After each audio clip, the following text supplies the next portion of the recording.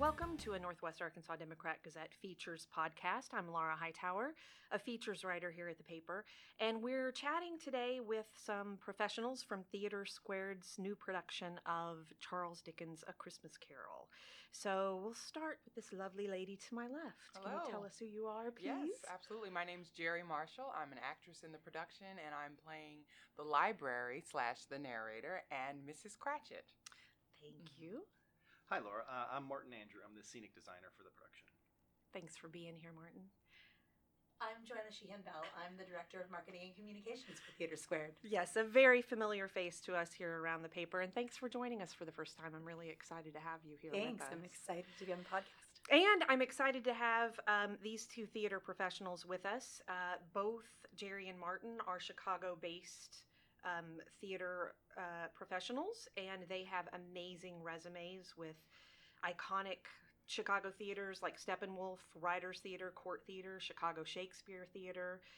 So we really are happy to have you in the studio with us today. Thanks so much for making we're happy time. to be here. Absolutely. You have two preview performances under your belt now, but tonight, Friday night, is opening night That's correct. for your True. show. So Yes. this is a big day and even more of a sacrifice for you to make time and come and see us. So thank you so much. Absolutely. So I talked to Jeri and Bob last week, and A Christmas Carol was written in 1843, and there have been countless stage adaptations made over the years. But when I talked to Bob, he emphasized that he and Amy Hershberg, who is the co-collaborator on the adaptation, really sought to give this a fresh look, a fresh performance, a fresh sort of story. Why don't we start by you telling us a little bit about the adaptation and how it sort of spins a little bit of a new take on it? Sure, absolutely. So with this production, they're introducing kind of a side story, but it's kind of bookends the entire production of a librarian who is reading the story to a little boy who was left behind by his parents, or by one of his parents, and he's not sure. Little boy's not sure if his parents are coming back. So the librarian, my character, steps in and is basically telling him the story throughout the entire production, and this production shows the parallels between the librarian, her journey of loneliness, to kind of like Scrooge's journey of loneliness and finding himself. So it's this adaptation is different in that sense that we actually have a narrator who's not Tiny Tim. I've seen productions or been in productions where Tiny Tim is the narrator, and this time we have a completely different character and a completely different plot. So yeah, She's not original to Charles Dickens' story. She is not. She is original to Amy and Bob. They created her. Yep. And I remember you saying that about the parallels that she makes along the way with Scrooge, and sort of emphasizing this journey that he's taking, and she's sort of following in his footsteps, which is kind of an interesting way. Absolutely. Like there's a lot of just moments that he has a realization that's also a realization that the librarian is having as well. When he has a redemption moment, she's also finding that in herself and hopefully in the young boy.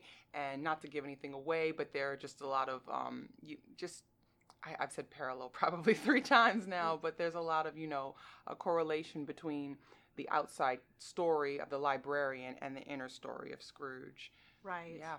And Bob mentioned that he and Amy sort of eschew the whole sort of narrative, like here's what happened next. So they look for different ways to tell the story, and so they've hit upon this character as the way to do that. Yeah, absolutely. She's woven in the entire production. It's not like she comes at the beginning or the end. She, interjects through each different scene to say, this is where Scrooge is in this moment, and this is how we got to this. And there's little moments where it'll sidestep the main story to get back to her relationship with the boy and check in, how is he doing? How is he receiving it?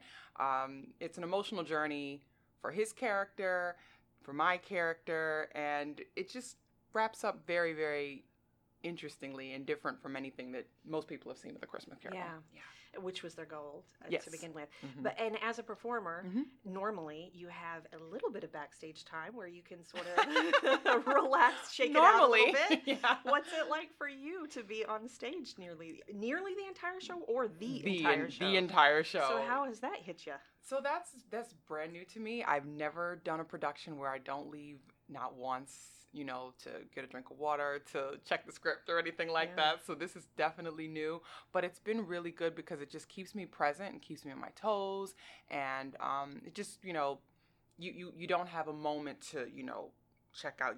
You have to stay with your partner. And it is a challenge because I'm, a lot of times not able to look directly at the action going on. My interaction is with the young boy, but it just keeps me that much more alive and focused on what's going on. So 2 previews under my belt. I've been able to do it. I've been successful. That's good. Yeah. So I'm feeling really good about Yeah, that. you could start to relax into it a little bit. Yeah, Absolutely. good. Yeah. I'm glad. Mm-hmm. Well, so Martin, I was telling you before the podcast started, I saw the set last week when it was not even finished. And Yes. even in that state, I thought it was one of the most incredible sets I've ever seen. I thought Shakespeare in Love set was going to be a hard act to follow. You managed to do it quite well. It was beautiful, and has come probably a long way since then. In the theater, 7 days is a lifetime. True. So I can't wait to see it finished. The action is taking actually place in the time that Charles Dickens wrote A Christmas Carol. Is that right? The 1840s? Yes, Is the that- 1840s, correct. So your set is a replica library from the 1840s in London, I'm assuming? We tried to evoke that sort of early, it's technically a pre-Victorian age. It's right at the sort of advent of that.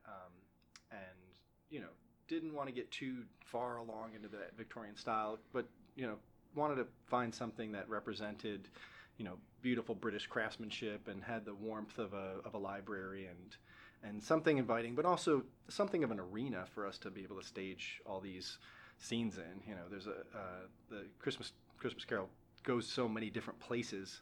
We needed to sort of facilitate so much of that, and also just kind of put us in a place that the boy and the librarian felt at home. That was something that Amy and Bob were really felt very strongly about, that they didn't ever really want to leave the library. So we try to make the library always present in some way while still transporting us to these different locations and places and scenes.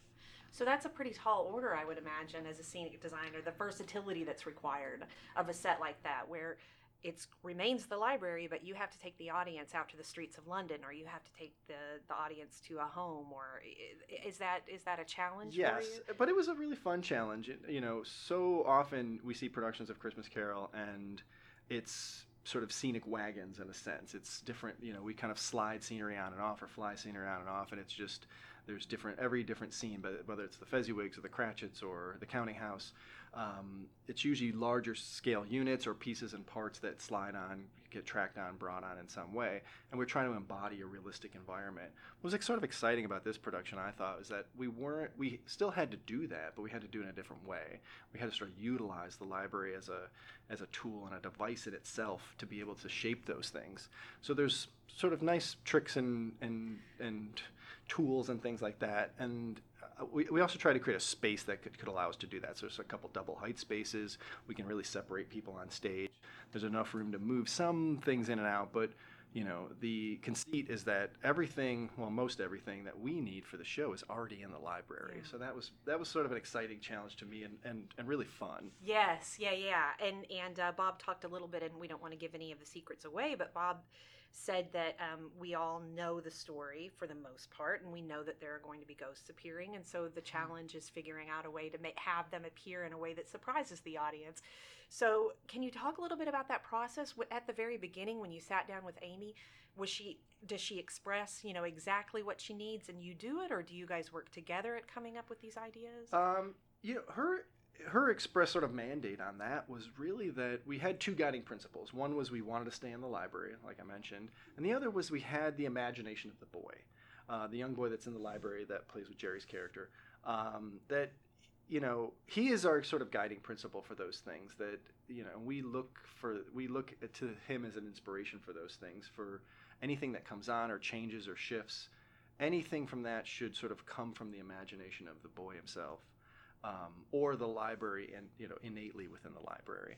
So that was our guiding principle, and Amy and Bob didn't sort of have it all solved. We really did do a lot of back and forth trying to sort of work out how we put some magic in it and some imagination into it. But at least we had some sort of guiding lanes to stay in, and sort of fonts to pull from if needed. Yes. For those solutions. But no, we didn't. When approaching the piece, we didn't really have anything solved other than we wanted to stay in the library and we had the boys' imagination. So we used those. Those are our kind of the principles by which we kind of make those decisions and try to shape those moments. So you start with a common vision and then you just move forward and go in bits and pieces, I guess. Yes. Well, and this question, I'm terribly afraid it's going to come off sounding like one of those questions that actors get. How do you memorize all those lines? Because it's probably not as complicated as I think it is, but what struck me was the richness of the set. Just that wood looked like hardwood. It looked like aged oak. It's beautiful. And I imagine it's probably plywood or something akin to that. Yes, it's a combination of many different materials. And luckily we have a tremendous technical staff, a tremendous artistic staff that has assisted kind of me in bringing sort of what I thought the vision and finish and look of that set should be. I couldn't do it without them. I'm so thankful for everybody at TheatreSquared that have put so much effort into making that object and that piece so beautiful. Yes, it's largely a lie as far as what materials it is, but I don't think anybody in the audience would know any better. No, It looks like amazing. a beautiful finished piece of, like I said before, I kind of want, and Bob felt strongly about this too. We really wanted to kind of make it something a little precious and a little grand. It is. Grand is a great word for it. Beautiful. And then the iron spiral staircase that leads you to the top floor. It's just, it all comes together so beautifully. Oh, thank you. So kudos to you. So this is a little bit, I don't want to say an obvious choice, but it's a Christmas Carol. We all know it's a holiday story. But TheatreSquared has really taken pains over the last 14 years to choose a story to put in this holiday slot. And sometimes it's not so obvious. Can you, Joanna, talk a little bit about what goes into y'all's decision-making process? I mean, well, obviously it's Bob and Amy sort of as the artistic team at TheatreSquared making those decisions. But I know that sort of as an institution, what the conversations that we were having is this was our first Christmas in our new home. And what would you do for your first Christmas in your new home but the most iconic Christmas story? And, our artistic team felt like they had something to say about it and sort of an approach to take. And so that was sort of, it all fit together because, this is the first time that we get to have the holidays in this brand new space. And we wanted something to sort of usher that in and be a real celebration and sort of remind folks that, theater going should be a holiday tradition for families. And that's sort of what we wanted to sort of put on our stage. That's right. You guys are going for a show that people will feel compelled to bring their entire family to make it sort of a thing that they do around the holidays. Can you talk a little bit? This year, I think, is the first year you've had Christmas Eve shows, or am I wrong about that? We have had Christmas Eve shows for a number of years, but we've had it's been sort of a kind of a more small affair. The space was smaller. Now we have the West Theater. We have more capacity. We even have the opportunity to do more Christmas shows. So we have 2 shows on Christmas Eve. One and this particular show happens to lend itself to bringing all ages to it. And so on Christmas Eve, we're doing an 11 a.m. matinee for the littles, and then a 6 p.m. wear your Christmas PJs, come on down for Christmas Carol show. When I was talking about this with my husband, that there are 2 kinds of people that celebrate Christmas sort of around the lunchtime and people that celebrate it in the evening time. And now you've sort of covered your bases. Exactly. It sort of is perfect for anyone. And so that means actors are going to be in Fayetteville for at least Christmas Eve. That's right. Yes. So, and beyond. Yes. Yes. If you don't travel home for that next day, because Yes. you've got a show then you have a show the 26th. The 26th and the 27th of May. So you really aren't getting too much of a break there. No, but we'll have some people are having family come in town to visit them, and a lot of people are hosting stuff at houses for the holidays, for Thanksgiving, for Christmas. So that's nice. Yeah, we're TheatreSquared has a pretty big fan base. I imagine there are lots of doors opening up to you to. Oh yes. And if not, come over to my house. Thank you. You're welcome anytime. Thank you. Does anybody? So it is a Christmas show. It's logical to perform it during the holidays, but other than that, what makes this show and its message a good show to present in the times we find ourselves in? I think it's a big eye opener at just taking care of your fellow man, because in the times we're in right now, a lot of times it's easy to become attached to technology and social media and your cell phone and not pay attention to what's going on around you, and just kind of distancing yourself. And this, especially with this new adaptation, this is definitely promoting looking out for somebody else who may be less fortunate or needs your help in any capacity. And it's adding on that extra layer of Scrooge's redemption to this other story about just taking care of somebody and connection, that I think that we could really use in 2019 and going forward. So, yeah. I mean, in sort of concert with what Jeri's saying, I also think it's about self-reflection in that same way. It's not only about I think it's about looking at your actions and the things that you do and sort of checking yourself in some ways and putting yourself up to that mirror and kind of looking at the actions you've had and the way you've behaved all year and asking yourself if that's in the spirit not only of Christmas, but of how you want to be as a person, because I think there's such a redemption story to Ebenezer Scrooge. I mean, he really does go through a change, and it's about, can we change, is kind of a big question for the show itself. And I think I think most people know what the answer is, but I think that going through that journey is really beautiful in its own way. Yeah, and make sure you don't see yourself in Scrooge in any way. And if you do, figure out how to fix that. Right. Yes, Wake up some morning and be different. Yes, that's right. All right. Well, the show runs from now until December 27th. You guys close on the 27th. The shows are Wednesdays through Saturdays at 7:30. Saturdays and Sundays matinees at 2. And as always, I like to mention TheatreSquared offers more affordable ticket options through their Lights Up Access program, and that includes families who qualify for SNAP assistance. There are also a certain number of under 30 tickets for each show for those theater goers who are under the age of 30. And nonprofit organizations serving low-income community members can call and talk to the theater about receiving free tickets for those facing the greatest barriers to access. So I always like to mention that because I think it's great that TheatreSquared makes a real effort to open their doors for accessibility.